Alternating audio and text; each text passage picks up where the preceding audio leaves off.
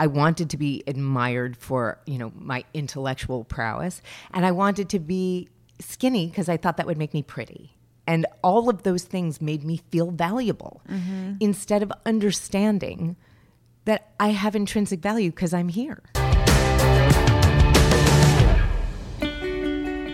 Hello and welcome to What's Underneath, the podcast that will inspire self-acceptance through empowering you to embrace what's unrepeatable in you. I'm Lily Mandelbaum, and sitting next to me is my mom, Elisa Goodkind. And we are Style Like You. Each week we bring you interviews with diverse nonconformists about their relationship to style, self-image, and identity. Being radically honest without shame and holding that honesty with compassion is self-acceptance. If you fall in love with our guests as much as we do, you can see them in their full self-expression on our YouTube channel and Instagram using the handle @StyleLikeYou. And if our stories open your eyes or are transformative on your own journey towards acceptance, please consider becoming a member of Style Like You on Patreon so that we can continue creating a world where everyone feels comfortable and safe in their skin. To support our work, head over to patreon.com/StyleLikeYou.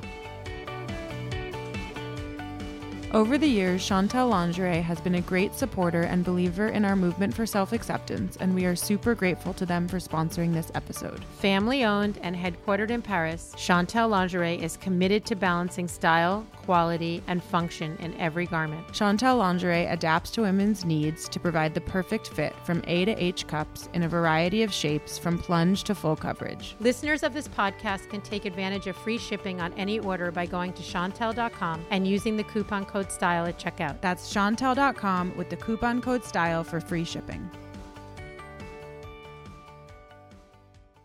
So, Mom. Hi, Lils. How are you?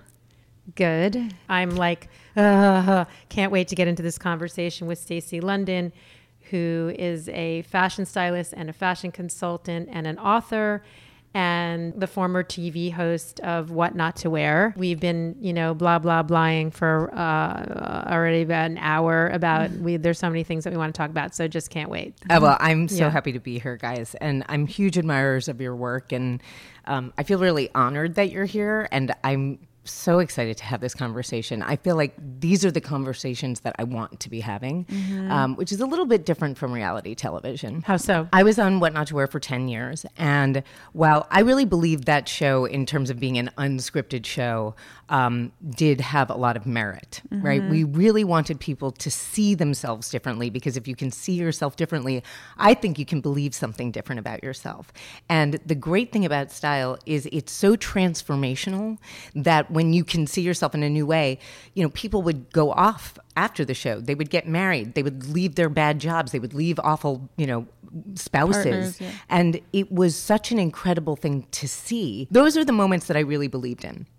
What I found more and more sort of restricting, I guess, is that it was a scripted format, right? So you knew at minute 16, we'd be giving the rules, or at minute 18, you'd see us talking in a, 360-degree mirror.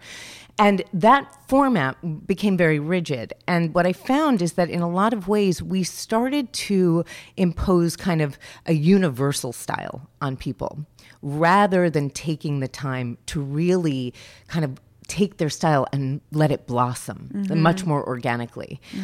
Because, the idea was to do something radical and to do something that would sort of interest audiences, not just on the coast, but in the mid states and the flyover states. And so it became for me a little bit antiseptic. And that's the thing that if there was one thing that I could go back and change, I think it would be that. And that's also come with my evolution. When I left What Not to Wear, I think I've changed so dramatically that it wouldn't be something that I would want to go back to, because I wouldn't have the creative freedom that I would want for clients or for, people who are on the show, for the guests. Yeah. That makes sense. Yeah. And I just want to respond to a couple of those things. First of all, through exploring authentic personal style, we have hit like every note of humanity. Of course. And every layer and degree of spirituality and psyche and struggle and all of these things. There's just so much inside of it, and it has changed us so deeply. Yeah. We'll get mushed into sort of a category of being social justice or something, or like these other things, which we are that, but it is very definitely through style. Yeah. I see style as a universal language, right? It doesn't require any kind of communication in the sense that, you know, we're still working with prehistoric software here. We're in like this technological age where, you know, we see more images in 24 hours than our grandparents saw in their lifetime and in a 24-hour news cycle. But what is true about our brains is that we make a judgment call about anything we see in 3 seconds. And that has to do with the fact that it's fight or flight, right? Is this person safe? Is this a saber-toothed tiger? What's happening here? And we forget how much we can use that to our advantage. We forget how much power there is in dressing the way that you want to be perceived by the world. I always used to say, look, women over 40 start to feel a little bit invisible, right? In conventional society. I won't say that's always true. But, you know, they don't feel like they're as attractive. They don't feel like they have as many options, you know, especially somebody like me who didn't check any boxes, right? I mean, I didn't get married. I didn't have kids. I haven't had a real job in a really long time. When you don't check the boxes, I think that in an interesting way, it becomes harder to navigate like the way that people perceive you. So when somebody asks me what I do, like I could be really obnoxious and be like, I'm a multi-hyphenate, but I just say I'm retired because I don't want to tell anybody. I don't want to talk about it. You know what I mean? That's like a longer conversation. But the bigger thing for me is that I want women. Certainly that traditional idea of the older woman is radically being transformed. And I want to be a part of that. I want to be a part of It's really exciting. The idea that women over 40 don't need to feel like they're invisible, don't need to feel like their attraction is waning. I find this, you know, this new trend, and I'm just going to blame it on the Kardashians, whether that's fair or not. It's fair. Right. The idea of being famous to be famous, the idea of, oh yeah, I make a lip kit instead of actually, you know, having your whole face shot up with fillers and Botox. And I want women to recognize that aging is not a curse. It is, we are so blessed. And I don't know why, you know, it's discomforting, I think. I see my body changes. I see my face. I look different than I did. But why can't I embrace that? Why can't I love that? And part of it is that I think in this society with social media and everybody sort of, you know, envying other people, we forget they're using a filter. They've altered that picture. You know, they've got a ton of fillers and we are losing sight of what it means to be human. And for women over 40 particularly, I think that, you know, we have to do something about the visibility, but we also need to do something about the fact that those women are starting to feel useless. We're going to circle back to all of this, but before we do, can we ask you what your style says about you? Yeah, I mean, I think my style says don't fuck with me. I used to say things like, I'm kind of traditional with a twist, but I think, you know, one of my evolutions came out in an article that I wrote for Refinery 29. And the title that they called it was How I Moved On from My What Not to Wear style. But I called it Style by Fire. And it was because I really felt like I needed to wake up to the fact that I'm not the girl I was when I started on What Not to Wear at 32. I'd already been a fashion editor for, 13 years. It wasn't like I was unaware, but when I worked in magazines and editorial, I still felt there was a very prescribed look to be a fashion editor. And when I got to What Not to Wear, I was very concerned about being taken seriously as an authority, right? Mm-hmm. So I was very strict about the way that I wore clothing. And the funny thing was, if you look at the second season of What Not to Wear, I did not look great because it was very different to go from being behind the camera to in front of it. It was bizarre. There is an outfit somewhere that was head to toe lime green that I don't know how anybody thought this was a good idea. I mean, I truly. So, there was that. But what it became for me was pencil skirts and floral tops. And, that there was always this look, or short dresses and very body conscious. And when I left What Not to Wear, and even when I wasn't shooting, that was only a persona. It was only part of me. The rest of me was like, yeah, I want leather and I wear suits. And why am I not expressing that more in a public way? And what I realized was that I had this beautiful, beautiful bubblegum pink mini dress from Love Shack Fancy that I put on at, 48. And I started laughing. I was like, when did I actually think I was going to wear this now? And I immediately gave it to my 32-year-old sister, right? Who looks fantastic in it, and I want her to love it and enjoy it. But what never occurred to me sort of specifically was the idea that my style was necessarily going to change as I got older. Not because I think it's inappropriate for me to wear the short skirts anymore. I used to think that's a rule, okay? Over 35, don't do that. I don't believe in those rules anymore. I don't believe in rules. But I did not feel comfortable. I did not feel comfortable trying to see myself in a kind of sexier way. And I have sort of moved on to the suiting, the idea that I can be covered and feel powerful instead of beautiful, which I consider powerful to be beautiful. But beautiful was the idea that it had to look a certain way, that I had to prescribe to the beauty standards set by society instead of feeling beautiful from the inside out by actually acknowledging my age, acknowledging my experience, and acknowledging that I wanted to wear female designers and startups and women that I could help support and lift up. And that was a pivotal moment for me because it made me realize how much I was evolving as a woman. I really relate to that because as time has gone on, I am so much more comfortable in myself, in my body. I feel inside so much better about myself than I used to then. And I also feel as sexual or sensual. Wearing what I completely feel to wear is that is totally in sync with my emotional imagination, whatever is happening at that moment is the thing that actually makes me feel totally attractive. I think the one thing definitely that is true about aging is that you have to necessarily become more comfortable with who you are.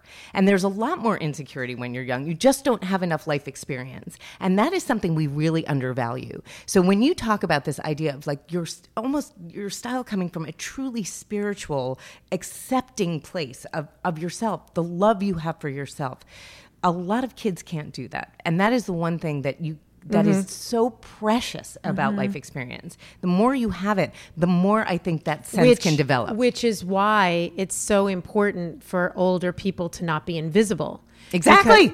Because they have so much to impart in terms of, so we live in such an ageist society right now that makes you terrified of aging so that you buy all the stupid shit that they're selling. What are some what do you think are some assumptions that people make about you, either based on your style or on how you appear, and or based on like your more public like persona? Well, it's funny because I think there's a real dichotomy, and I think there is a real dichotomy in me because of my own development. I have had a lot of body issues my whole life. I have been, I'm about 5'7", and I have been 89 pounds, and I've also been 180 pounds. And I have always had sort of trouble with that dysmorphia. The way I used to express that insecurity was by being bitchy and being very cut off and very cold. When was that? I mean, I would think I was an editor at 26. So I think that, while I could be fun and happy, but I felt like I was very closed off because I didn't want to admit to the insecurity. I didn't know it was okay not to know everything. I thought I was supposed to act like I knew everything and that I was great at my job and that I didn't doubt myself. And I thought that was weakness instead of, vulnerability being such a strength. And again, this is something that's happened to me over time. And I'm grateful for the technological advances because, the good side of social media is that you can connect and talk about the things that people never talked about before. So I didn't realize that I was coming off as angry or grumpy or bitchy. All I was thinking about was how self-conscious I was. Everybody's looking at me and they don't, I look terrible. I don't have any style. I don't know why I'm a fraud. I'm an imposter, right? What happened over time, and what certainly happened on What Not to Wear, was that it was one thing to joke around about how awful somebody's style was, and make fun in a lighthearted way, break them down to build them back up. But I had so much compassion for the women who, wherever they were in their life, were struggling with their own identity. And to have that kind of compassion for those women necessarily taught me to have compassion for myself. And that sort of took some of the pressure off for me. And it made me a lot more aware of my behavior and my actions towards others, but also that I wanted to be kinder, that I didn't want the mask of thinking that I had to know everything and, being sort of a know-it-all. That didn't serve me because I wasn't opening myself up not only to the connection that vulnerability brings, but also to learn from other people. So I think that a lot of, in the beginning years of What Not to Wear, I think I came off, and I certainly got it in the public, for being really bitchy, being like sort of, it was also that I had black hair and a gray streak and I was kind of Morticia, and it was easy to be like, she's the mean one. But I really do think that changed over time. How is it for you to like look back and know that like you've changed so much and the person you are now maybe wouldn't come across the way that you did then, but like that's what people might still think? Like, is that a struggle, that misunderstanding? It's a real struggle because, I've also gotten a lot more involved with politics since our current administration began, because I don't want to see our country collapse. And I have never felt so strongly. And on social media, when I started talking about things like this, when I started talking about, all of my problems with what's going on in the world, people were like, screw you. We didn't come to your site. We didn't come to your, Twitter account or your Instagram to see you talk about politics. Give us fashion tips. But can you give a little bit more detail about your experience, like being a fashion editor? Can we hear a little bit about what your struggle was? And yes. Yeah, and that particular experience, like working at Vogue details and the evolution of that experience and like personal moments. Sure. And, okay. So first I'm just going to, shameless self-promotion. I did write a book called The Truth About Style, which is kind of a pseudo memoir told through 9 women that I chose to make over. And basically every obstacle, sort of psychological obstacle that they had, was something that I have encountered. So a lot of people who know a little bit about me, either through the book or through social media or whatever, I've always been body dysmorphic. I was always about 10 pounds overweight all through high school and college. And my senior year of college, I decided that I should really lose some weight if I wanted to work at Vogue, right? If I wanted to be in fashion, I thought I should look a certain way. And I thought it would take 3 months and I would lose 10 pounds. And I lost 60.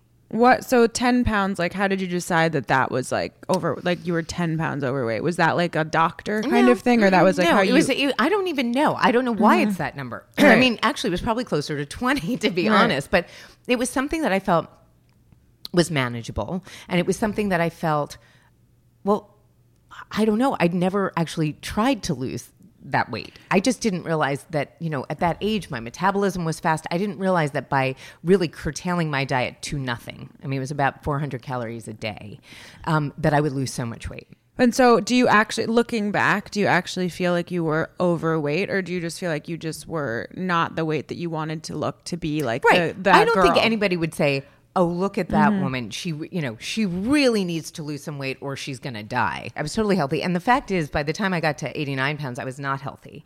My skin was gray. My hair was falling out. So that's the 60 pounds got you to 89 pounds. So that happened. Like, can we hear details of that journey? Like how long did that take? And like what? 3 months. 3 months, and you were eating 400 calories a day. So like, what were you eating? I was eating Dannon Light or Dannon fat-free vanilla yogurt, 2 rice cakes, an apple, and a small tin of tuna. And you're like 18 or something? No, I was 20. And you knew you wanted to work in fashion? I knew I wanted to work in fashion since I was 16. And I do talk about the fact that I have a ton of autoimmune diseases. And the first one I got was when I was 4. And I had psoriasis. But then, and all of this was not known at the time because this was the 70s, I got strep throat, like, I don't know, something like 18 times in 1 year. I was constantly on antibiotics, and they put me on antibiotics for 3 years. I took penicillin every day, which totally destroyed my immune system. And at 11, after having all of this strep and antibiotics sort of no longer having potency, I woke up basically one day covered from my neck down in scales, just everywhere. And it took 2.5 years to find a solution. When we did, it was a very strong topical steroid that I was slathering all over my body. And while my psoriasis went away, I started using so much of it that it was thinning my skin to the point where I have scars where my skin split. It just started to split like a zipper. And it wasn't all the way to, the bottom of my skin layers. So it looks almost like somebody carved scars into my body. I didn't know that steroids could do that. There were a lot of things that I didn't understand about medicine. But that feeling of psoriasis can't kill you, but sometimes you wish that it would. Because it is such an alienating disease. I was so sick at one point that I skipped school to go stay with my aunt, my great aunt in Florida. Do you feel sick also? Do you feel sick, or is it just outside? Not with psoriasis. It's the outside. It definitely has mental anguish attached to it. But I went down to Florida. And this is when you're like 11, you said? So 11. It's like right at like the years where it's also when I got my gray streak. Oh. Interestingly. Really? Yeah. I wasn't born with it. I got it around 11 or 12. So I went to Florida to be in the sun and salt water, both of which were considered very good for psoriasis at the time. And I spent most of the time at my great aunt's house because she had a pool and nobody had to see me. But my dad came down to visit me and he was like, it's fine. We're going to go to the beach. You're going to wear your bathing suit. It's going to be fine. And we got to the beach, and within 5 minutes, one woman looked at me and then looked at my father and said, I'm so sorry. What's wrong with her? And I felt my dad feel shame. I thought that he was so embarrassed. I was devastated that I had put him in that position. Now, I never asked him after that how he was feeling. I think maybe he was angrier than he was ashamed. But as a little kid, that's what I read it as. And that you internalized it. It destroyed me. And I think that my attraction to fashion as an industry was basically because fashion is an industry built on insecurity. What you're not, what you have to buy to be something you're not, right? That's all I wanted. I wanted to be cool. I wanted to be in. I wanted to look great. I wanted to have all of these fabulous things. Accepted yeah. and admired for nothing to do with who I was. And to like cover up like... Well, I finally got rid of it. I had my tonsils. I had chronic strep my entire life. I What was that from? Fed antibiotics. I have no idea. Fed antibiotics my whole life, never got rid of the strep. They finally took my tonsils out. Didn't have any psoriasis at all. Until this past year I got, and I don't mean a lot, I just got a few spots, but because of the stress. The last 3 years have been incredibly stressful. And so I think, autoimmune diseases are, they're made worse by stress. So they're, aggravated by stress. So during the psoriasis phase, so this is before you were in your 20 and you're losing weight, but were you feeling like you couldn't not accepted in school? Were you bullied? I was bullied. I missed almost all of 6th grade. I was given, I would, even when my skin started to get a little bit more under control, I would get within 100 feet of the school and I would have a massive panic attack at the age of 12. I would be unable to function because I was so afraid of what would happen that day. It was great. And I have to say they let me take an English test and a math test, just comprehensive at the end of the year. And then I left the school because I needed a fresh start. And did it go away and you had a fresh start? Yes. But those scars, literally, the ones I have on my body and figuratively, didn't go away. And so then it became about my body, right? Then it was still about my body. So the weight thing and the body dysmorphia wasn't actually that surprising looking back on it, right? And that need for acceptance. PTSD. Absolutely. And I used to make deals with God.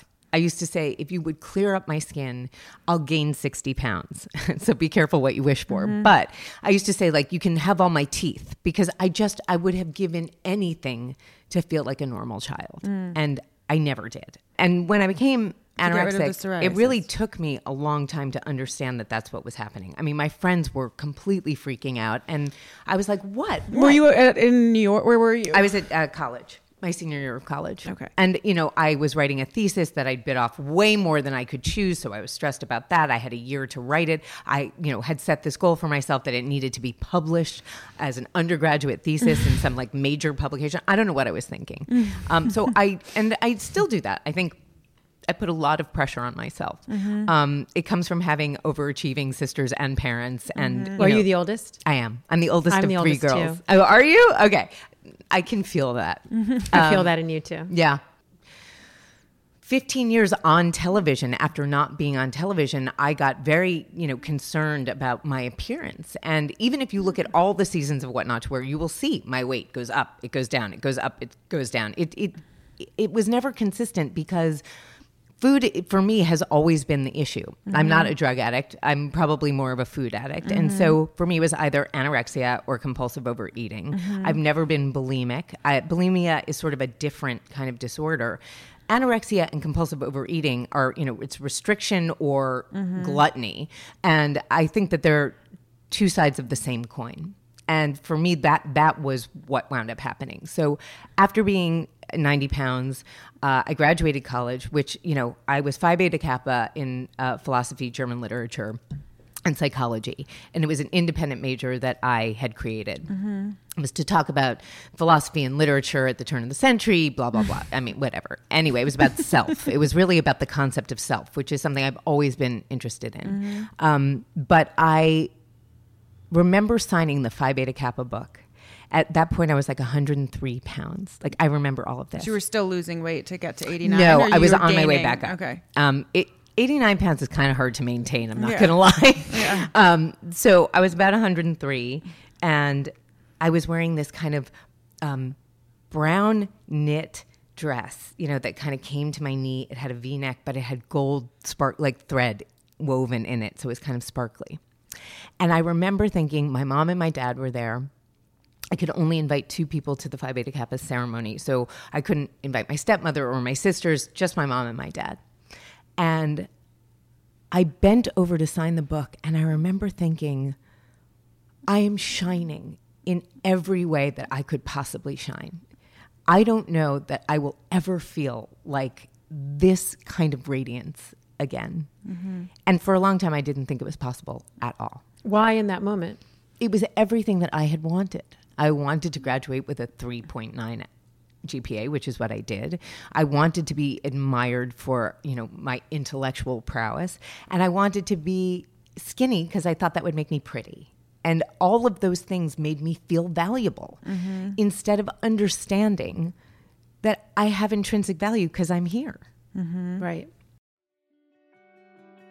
Thank you again to Chantal Lageray for sponsoring this episode. We love Chantal's belief that beauty and confidence don't have to come at the cost of your comfort. And that when you feel comfortable, your inner confidence and style will shine through. Chantal Soft Stretch is a great example of this with lightweight, breathable, 360-degree adaptable stretch. Available in 2 one-size range bottoms, extra small to extra large, and 1X to 4X. Find lingerie that inspires and reflects the inner you and get free shipping on any order by going to Chantal.com and using the coupon code STYLE at checkout. That's Chantal.com with the coupon code STYLE for free shipping.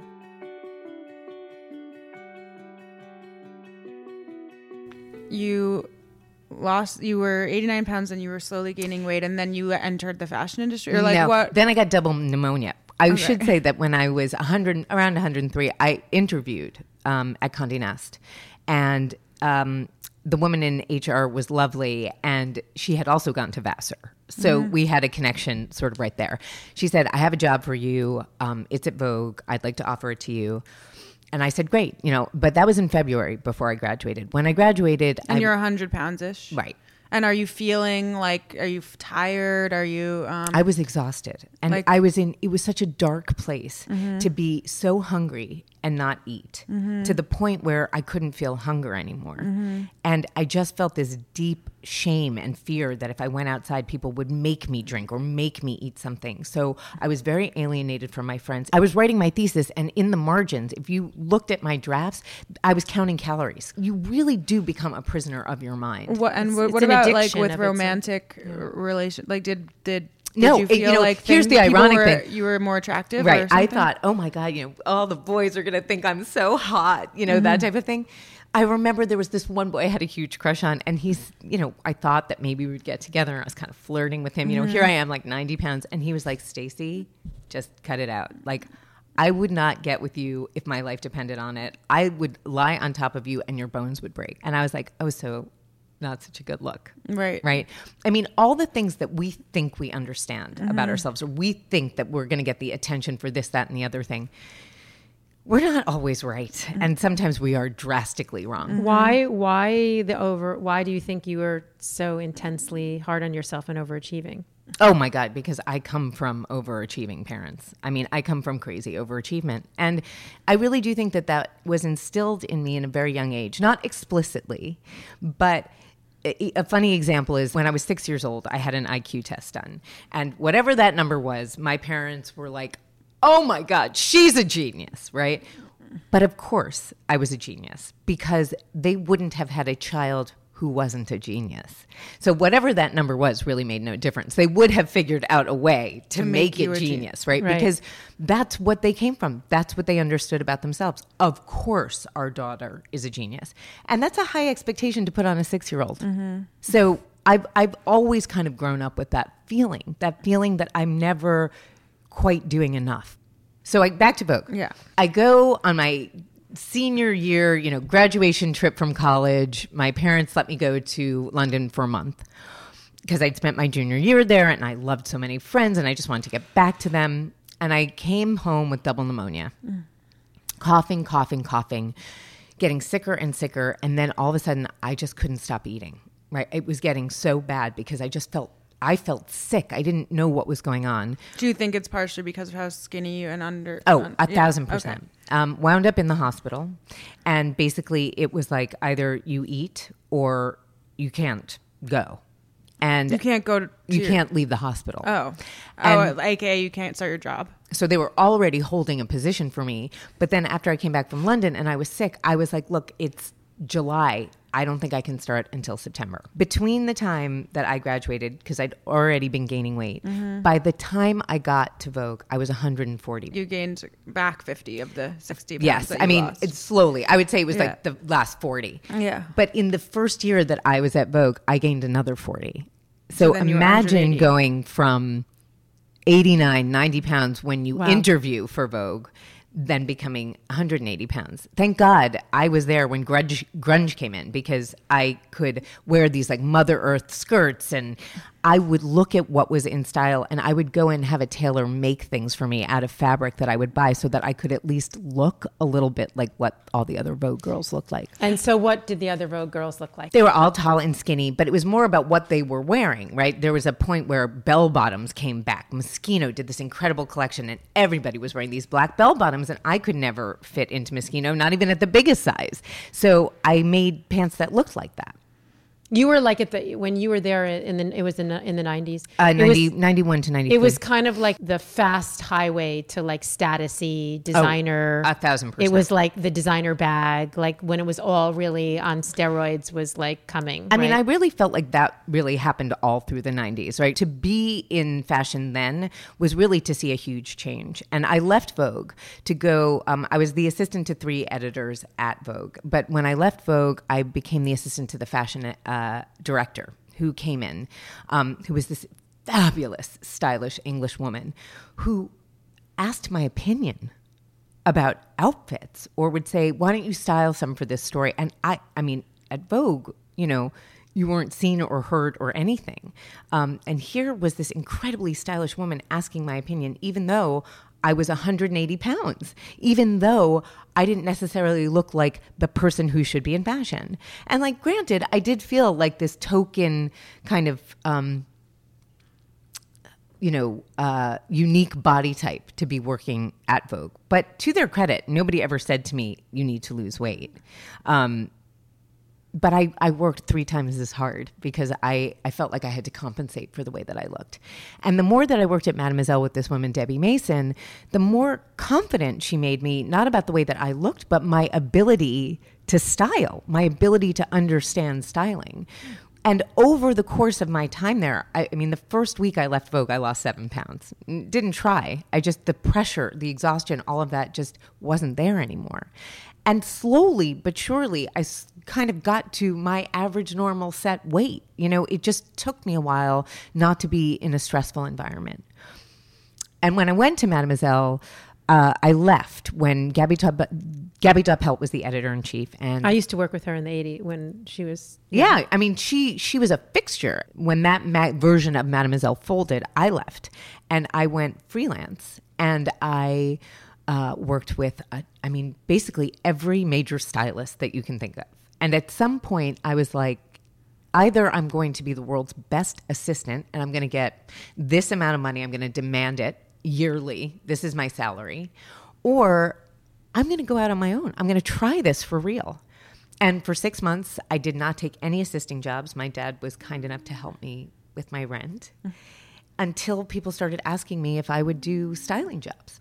And that's how it started. And I was freelancing, and then I got a phone call from a friend who told me that his sister had just been made the fashion director at this new Mademoiselle, and she was looking for a fashion editor to replace her. And so at 26, I went back to Mademoiselle as an editor, and I was there until I got fired at 30 when a new editor-in-chief came in. I highly recommend being fired. If you haven't been, you should go ahead and get fired. Why is that? Because I stayed at Mademoiselle 2 years too long. I let myself get lazy in the sense that I was like, oh, I have health insurance. Oh, I get to take cars home late at night. But I wasn't feeling inspired. And I didn't listen to my instinct until somebody basically was like, you gotta go. And now I'm so grateful for that because it woke me back up. I think we get lulled into laziness and we think this is good enough or this looks impressive on paper. I don't need to do more. Right. And the comforts. Right. There's a comfort level instead of pushing yourself. Sometimes you need somebody to push you out in order to get back up. And I felt very strongly about that. I was aimless for a year. I styled, I did freelance, but I knew I didn't want to. I used to draw clothes from my childhood that I thought I would want to make as an adult. Right. Like the perfect raincoat. And, I had this like tweed cape when I was a kid that I was like, I'm going to bring that back for grownups. Just to entertain myself. I was like constantly doing things like that. And then I got a phone call from my agent saying, would you go in and talk to these people about this show? They're looking for somebody who has editorial experience, who has worked with celebrities. I've done a lot of celebrity covers, who has worked with real people, which I did for like commercials. That's how I started styling men and kids, and who can talk a lot without a script. And I definitely, it definitely met those qualifications. And that was the start. I did not realize that my whole life was going to take this turn. Wow. And it is part of the reason I think, burnout is real. And I definitely think that after 10 years, I was doing What Not to Wear, Access Hollywood, The Today Show, Woolite, Dr. Scholl's, Lee Jeans, and Pantene. And I was killing myself because I would do 3 of those things in one day. I would have to do the Today Show, get there at 6 a.m. for an 8:09 segment. I would go to What Not to Wear, and then I'd shoot something for Access Hollywood at night, or I'd go do a Pantene commercial all day. I did commercials for Pantene for 3.5 years, and Woolite, and Dr. Scholl's, and Lee. Print campaigns and commercial campaigns.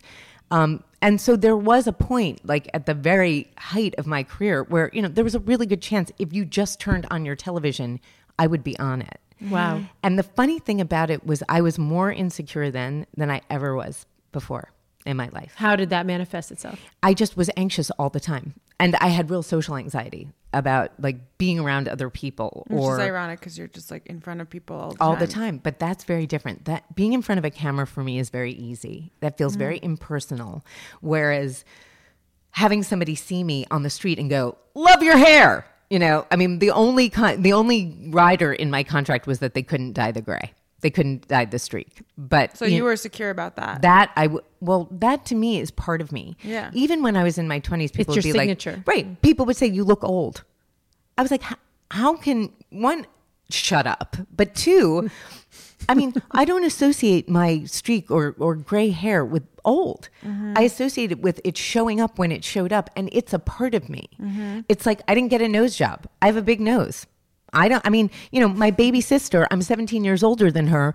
I love to tell this story. When she was a baby, the first thing she sucked on was my nose because it was right there in front of her. I mean, I guess I could have gone for like a waspy ski slope nose, but why? I mean, I am who I am. So at the same time, it's funny. It's sort of like, that same coin, two different sides. There's part of me that's very confident about who I am, and the other part of me that's constantly insecure. Well, I mean, I think that duality exists for everybody. And I think that's a really important point to make and something really great to air out, because I think there is no sort of what is secure. Right.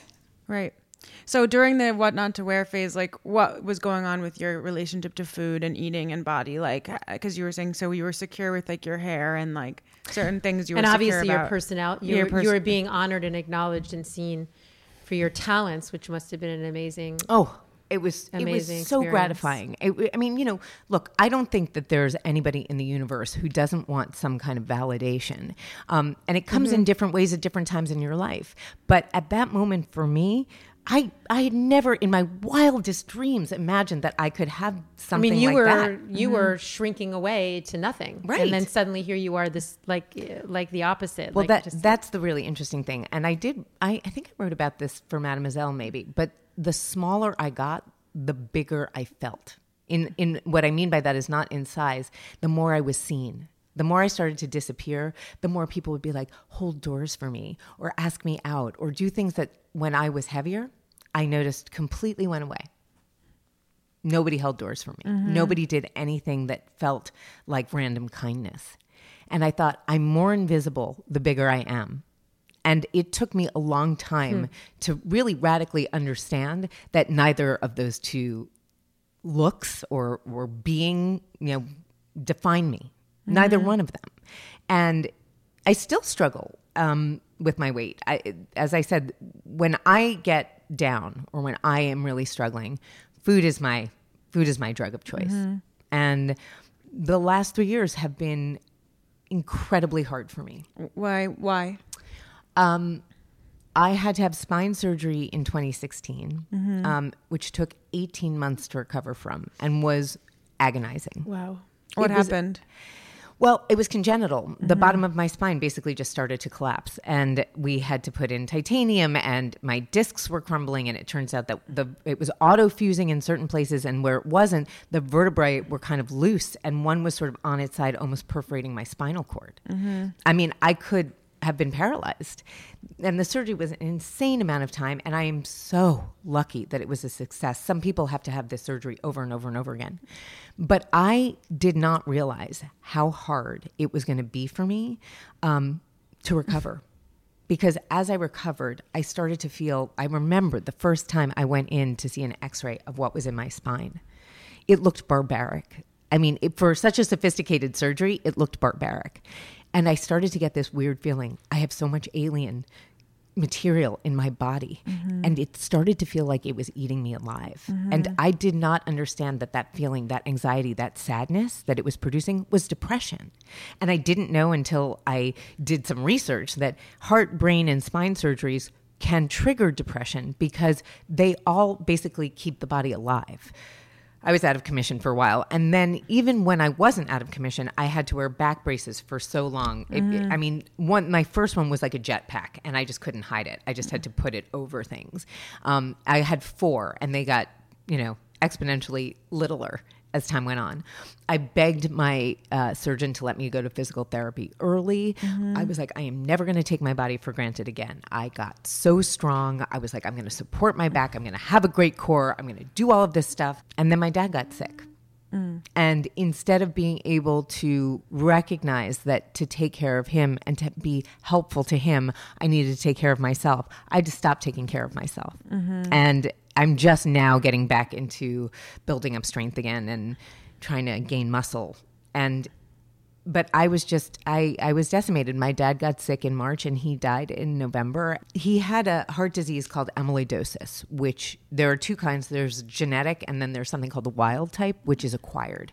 Nobody knows how it's acquired, but that's what he had. He didn't meet any of the qualifications for the people who normally get it, but he did. And he was diagnosed 5 or 6 years ago. And they told him, he was like, you can't be right. I feel fine. Everything is fine. They were like, look, you're going to be fine until you don't feel fine. You're going to feel like you fell off a cliff, which I'm quoting the doctor who said, you're not going to be able to walk across the street without having to stop. And whoa. I think for a long time, we as a family kind of stuck our heads in the sand and thought, this is going to go away. My dad's going to be fine. He was so scared by that diagnosis that he kind of didn't face it. But to be honest, that doctor was exactly right. And when he went downhill, it was radical. It was watching somebody disappear in front of me. And I love my dad. So it was, the only way that I can describe it is that I've never felt more like a grown-up having to take care of my parents, right? You flip that dynamic. I mean, my dad needed me to be the adult when he was really sick. And yet I've never felt more like a lost child in the supermarket. And there is no reality for me in which my father hasn't existed. And it's just mind-blowing. It's mind-blowing to me that I can't talk to him. This was a man who called me every day of my entire life. My parents got divorced when I was 4, and he never let me forget that he was there. Every day from 4 You're lucky. to 49. You're lucky. Very lucky, which is the only way that I can be grateful for the pain that I feel now. Because my pain is so deep and so visceral because my love for him he was a very special person. I feel so blessed to have had a parent like that. But you're never ready to say goodbye. He was sick, and I still thought he was going to last longer than he did. How have you dealt with mourning and grief? 2 pounds of caramel M&Ms every day for 6 weeks. And that is when I started to gain weight, in a way that makes me uncomfortable. But I also was like, you have got to give yourself a break. It has been a rough road. It was a rough road with spine surgery. It was a rough road with a breakup that took place in the middle of it. It was a rough road when a very dear old friend committed suicide, and then my dad was sick. I mean, it's been a lot. There is nothing linear about grief. There is nothing linear about it, and I am constantly surprised by the kind of emotions that I have associated with it. I don't cry when I think it's the worst moment, and yet I'll cry because I see his handwriting, or I'll cry because even thinking about turning 50 and the idea that he won't be here to see it is devastating to me. And then there are times where I'm just grateful. I'm calm, I'm cool, I'm collected. I believe I have this peace because he's already inside of me. And I'm so grateful for that. What do you think is the biggest risk you've ever taken? What not to wear? Going from editorial to television. Because when I did, fashion was still in that stage of being very judgmental and very elitist. Television was looked down on as such an inferior medium. That's really fascinating. And 3 to 5 years later, every editor I knew wanted my job. We really, as a society, have gone from editorial being king to television to digital. And being good at one platform doesn't mean you're good at all of them. And it's really interesting to see people kind of go back and forth. I have a really hard time with social media. I don't want to be on it all the time. I've been on it so much less since my dad passed away. I don't feel like sharing everything. I don't want to talk to everybody. But if I want to succeed on that platform, I need to be doing stories. I need to be talking to the people who are following me. And sometimes that's a huge conflict. It's a huge conflict. What I loved about TV was I went to work, I did my thing, I said what I needed to say. I was very happy, and then I could go home and just be me. There was much more of a line between personal and private and a public persona. That line is gone now. And even though we talk about it as authenticity, I think it's cultivated authenticity. We are still showing people what we want them to see.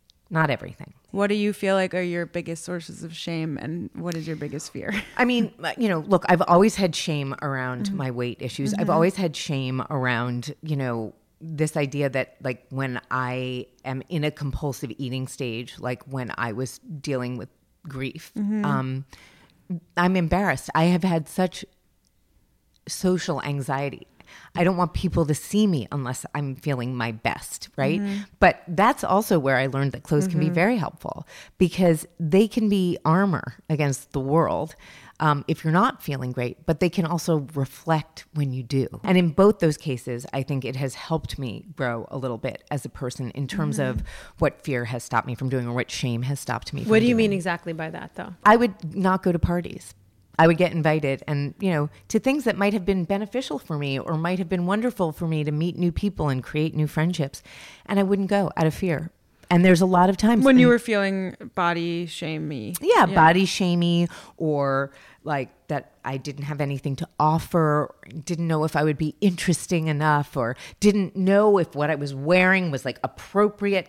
All of those things, I can dress anybody except myself, because I come with my own baggage. I don't look at myself objectively. I look at myself because I know myself, but I can look at other people and I see infinite potential. I see so much in people that makes me excited, particularly in women. And I wish sometimes that I was better at applying that to myself. Sometimes I knock it out of the park, but most of the time I don't.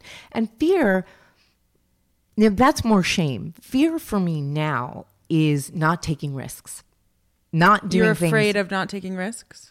No, I'm afraid to take risks. I think that I have a lot of fear based on what's happened in the last 3 years to kind of jump into something, to really like go for something that I want, because I'm so afraid of more disappointment, right? Because the last few years there's been so much. Exactly. Then you need to. Right, exactly. So that's exactly my point. So what would be, is there like a dream of something that you jump into but you're afraid?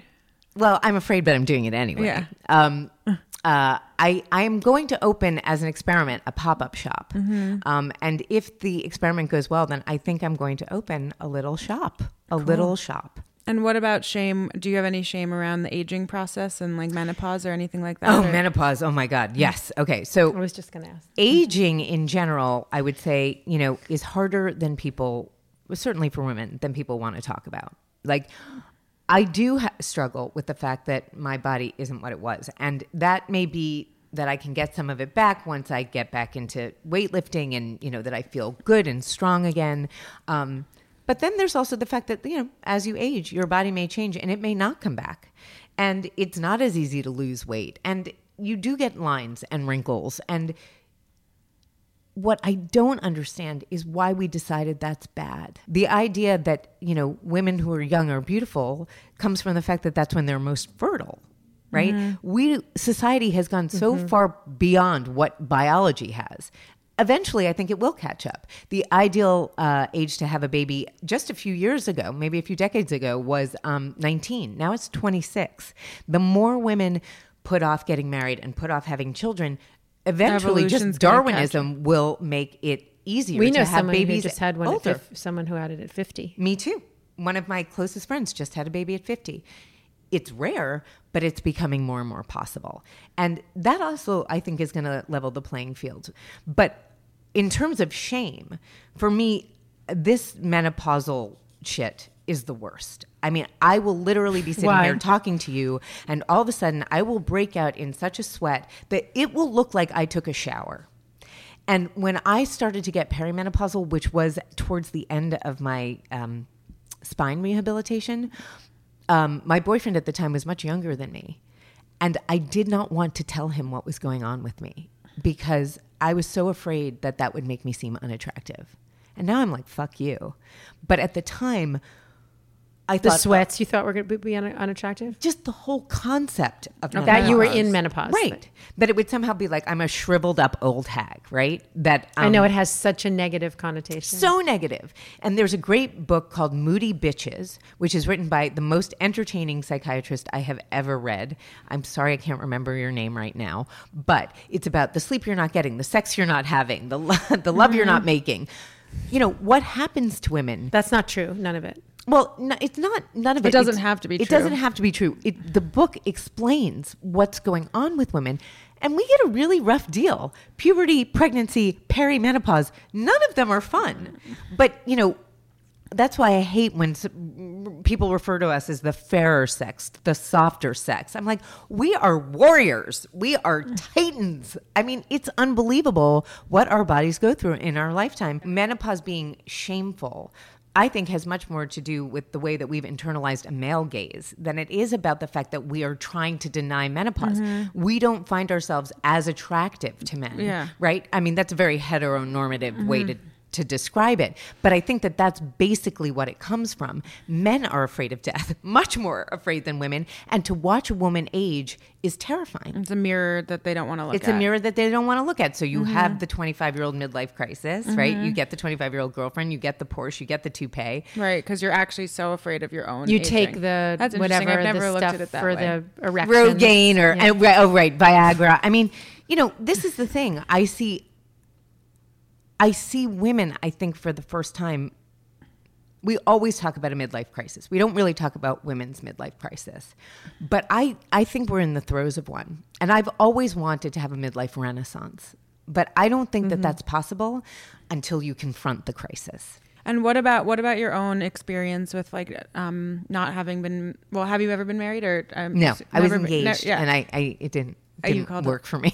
And not having kids, and is there anything with, especially the kids thing, like with menopause, do you have any feelings about that? Or No, in one relationship in my life, in my late 30s, I spent a year trying to get pregnant.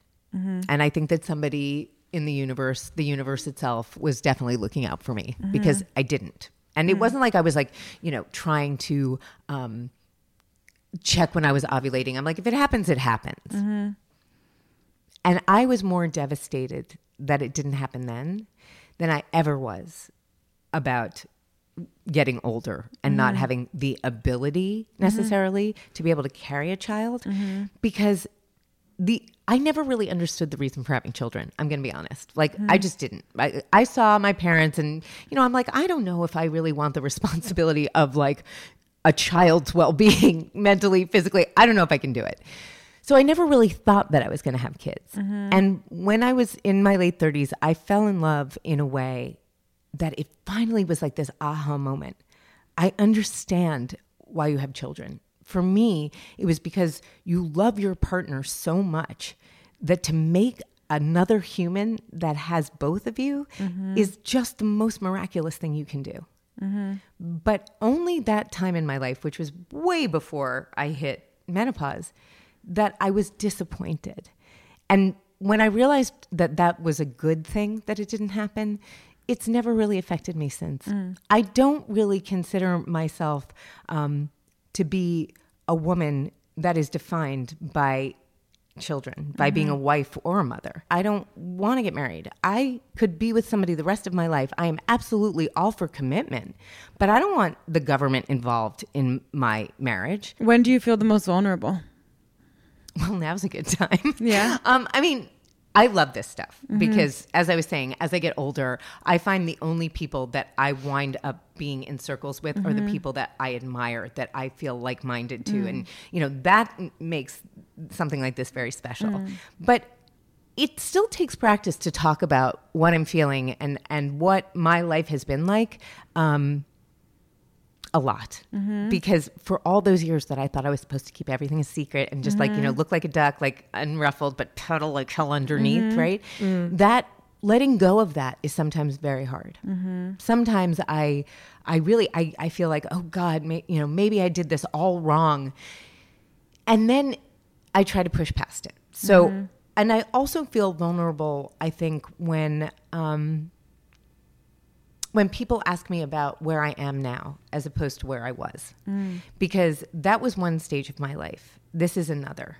That stage was very public and really it burnt me out. I don't think I would have had hamstring surgery and then spine surgery if I had taken better care of myself when I was killing myself to work so hard. And I did that because I thought it was a very small window of opportunity. I didn't know What Not to Wear was going to run for 10 seasons. I didn't know that I would get all these commercials. I was so worried if I didn't say yes to everything that I would wind up with nothing. And the one thing that I lost was like a certain kind of, or at least part of my humanity. And a reminder to take care of myself so that I can take care of other people. A reminder to, smell the roses and enjoy life. But not being as much in the public eye is also kind of, in a way, very weird and hard for me. I became used to being an editor, and then I became used to being on-screen talent. And now I'm really neither. And it's ego, a bizarre feeling. It's ego. So here's a perfect example. You're in a reinvention. I understand. Yes. Perfect example is I spent 3 months with Lin-Manuel Miranda, styling him for his press junket. Yes. He's a wonderful, amazing genius, but a wonderful human. And I went with him. I traveled with him for the Mary Poppins Returns press junket. And it was a completely different thing that I have done in a really long time. And I haven't been on a Disney set with Emily Blunt and Lin-Manuel Miranda. I have been the one on the top of the call sheet. This is like a completely different, massive ecosystem compared to my tiny little reality show life. But it took me a second to realize, I'm crew. I'm crew. It's not like there's no special attention being paid to me. People aren't asking me if I want a coffee. It's a different dynamic. And I felt ashamed. I really did. I thought, oh my God, I've taken a step back in the wrong direction. And I really struggled with that. But in the end, I realized I'm a stylist whether I'm on camera or off. And being able to do that is something that I'm very proud of. When do you feel the most beautiful? I feel most beautiful when something excites me or inspires me, and it's a light that emanates out of me. There is nothing better than passion, and in all of its forms, and that is when I'm so involved in something, or I'm so involved with someone that I have such a connection. That is when I feel my beauty. That is when I feel this kind of sense of being indispensable, because there's nobody else in the world with all of my cells and all of my molecules who is me. There's just nobody else. And that is terrifying and exciting. And, there's always going to be somebody whose genes and molecules and atoms you like better. And then there's going to be somebody who you're less akin to. But the idea that my interactions are solely mine, and when I am lit up, that is beauty in its purest form. I used to, when I was 8 years old, I said to my mother, I don't understand the meaning of life. Okay. And she was like, oh God, what did I do to have this child? An existentialist at 8. And I said, I don't understand the meaning. I don't understand the meaning in life. What is the point if we're all going to die? And she said, Stacey, you have to infuse your life with meaning. It made sense to me at the time. It definitely made sense to me. But as I got older, what really started to preoccupy me was this idea of consciousness. Why do we have consciousness? Why are we the only species that actually know that we're going to die? Why do we live in fear of death? What is the point of this? Why do we have pain, agony, sadness? Why do we have all of these awful things? Why do we suffer? But somebody gave me an answer that literally, it just had me in tears, because I thought it was the most beautiful thing I'd ever heard. Because here we are, we always say we're made of stars, right? We're carbon, we're all of the same minerals, chemicals, whatever you want to call it, elements that are in the universe. What if we are the only way the universe can feel itself? What if everything that we experience is so that the universe can feel every range of emotion, every shade of emotion? And to me, that made the most sense. What does self-acceptance mean to you? Not giving a shit. I mean, truly, just doing whatever the fuck you want. That's self-acceptance. It is. It is quieting as much fear as you can in your life. It is being determined to get rid of shame that you don't own. There's a great book about that called Healing the Shame That Binds You. I'm sorry, I don't remember the author. That's okay. But it is incredible in the way they talk about the fact that secrets and the idea of keeping secrets is genetic. We can be born with shame that isn't ours. The more we learn about epigenetics, we understand that what's going on hormonally with women may affect a fetus.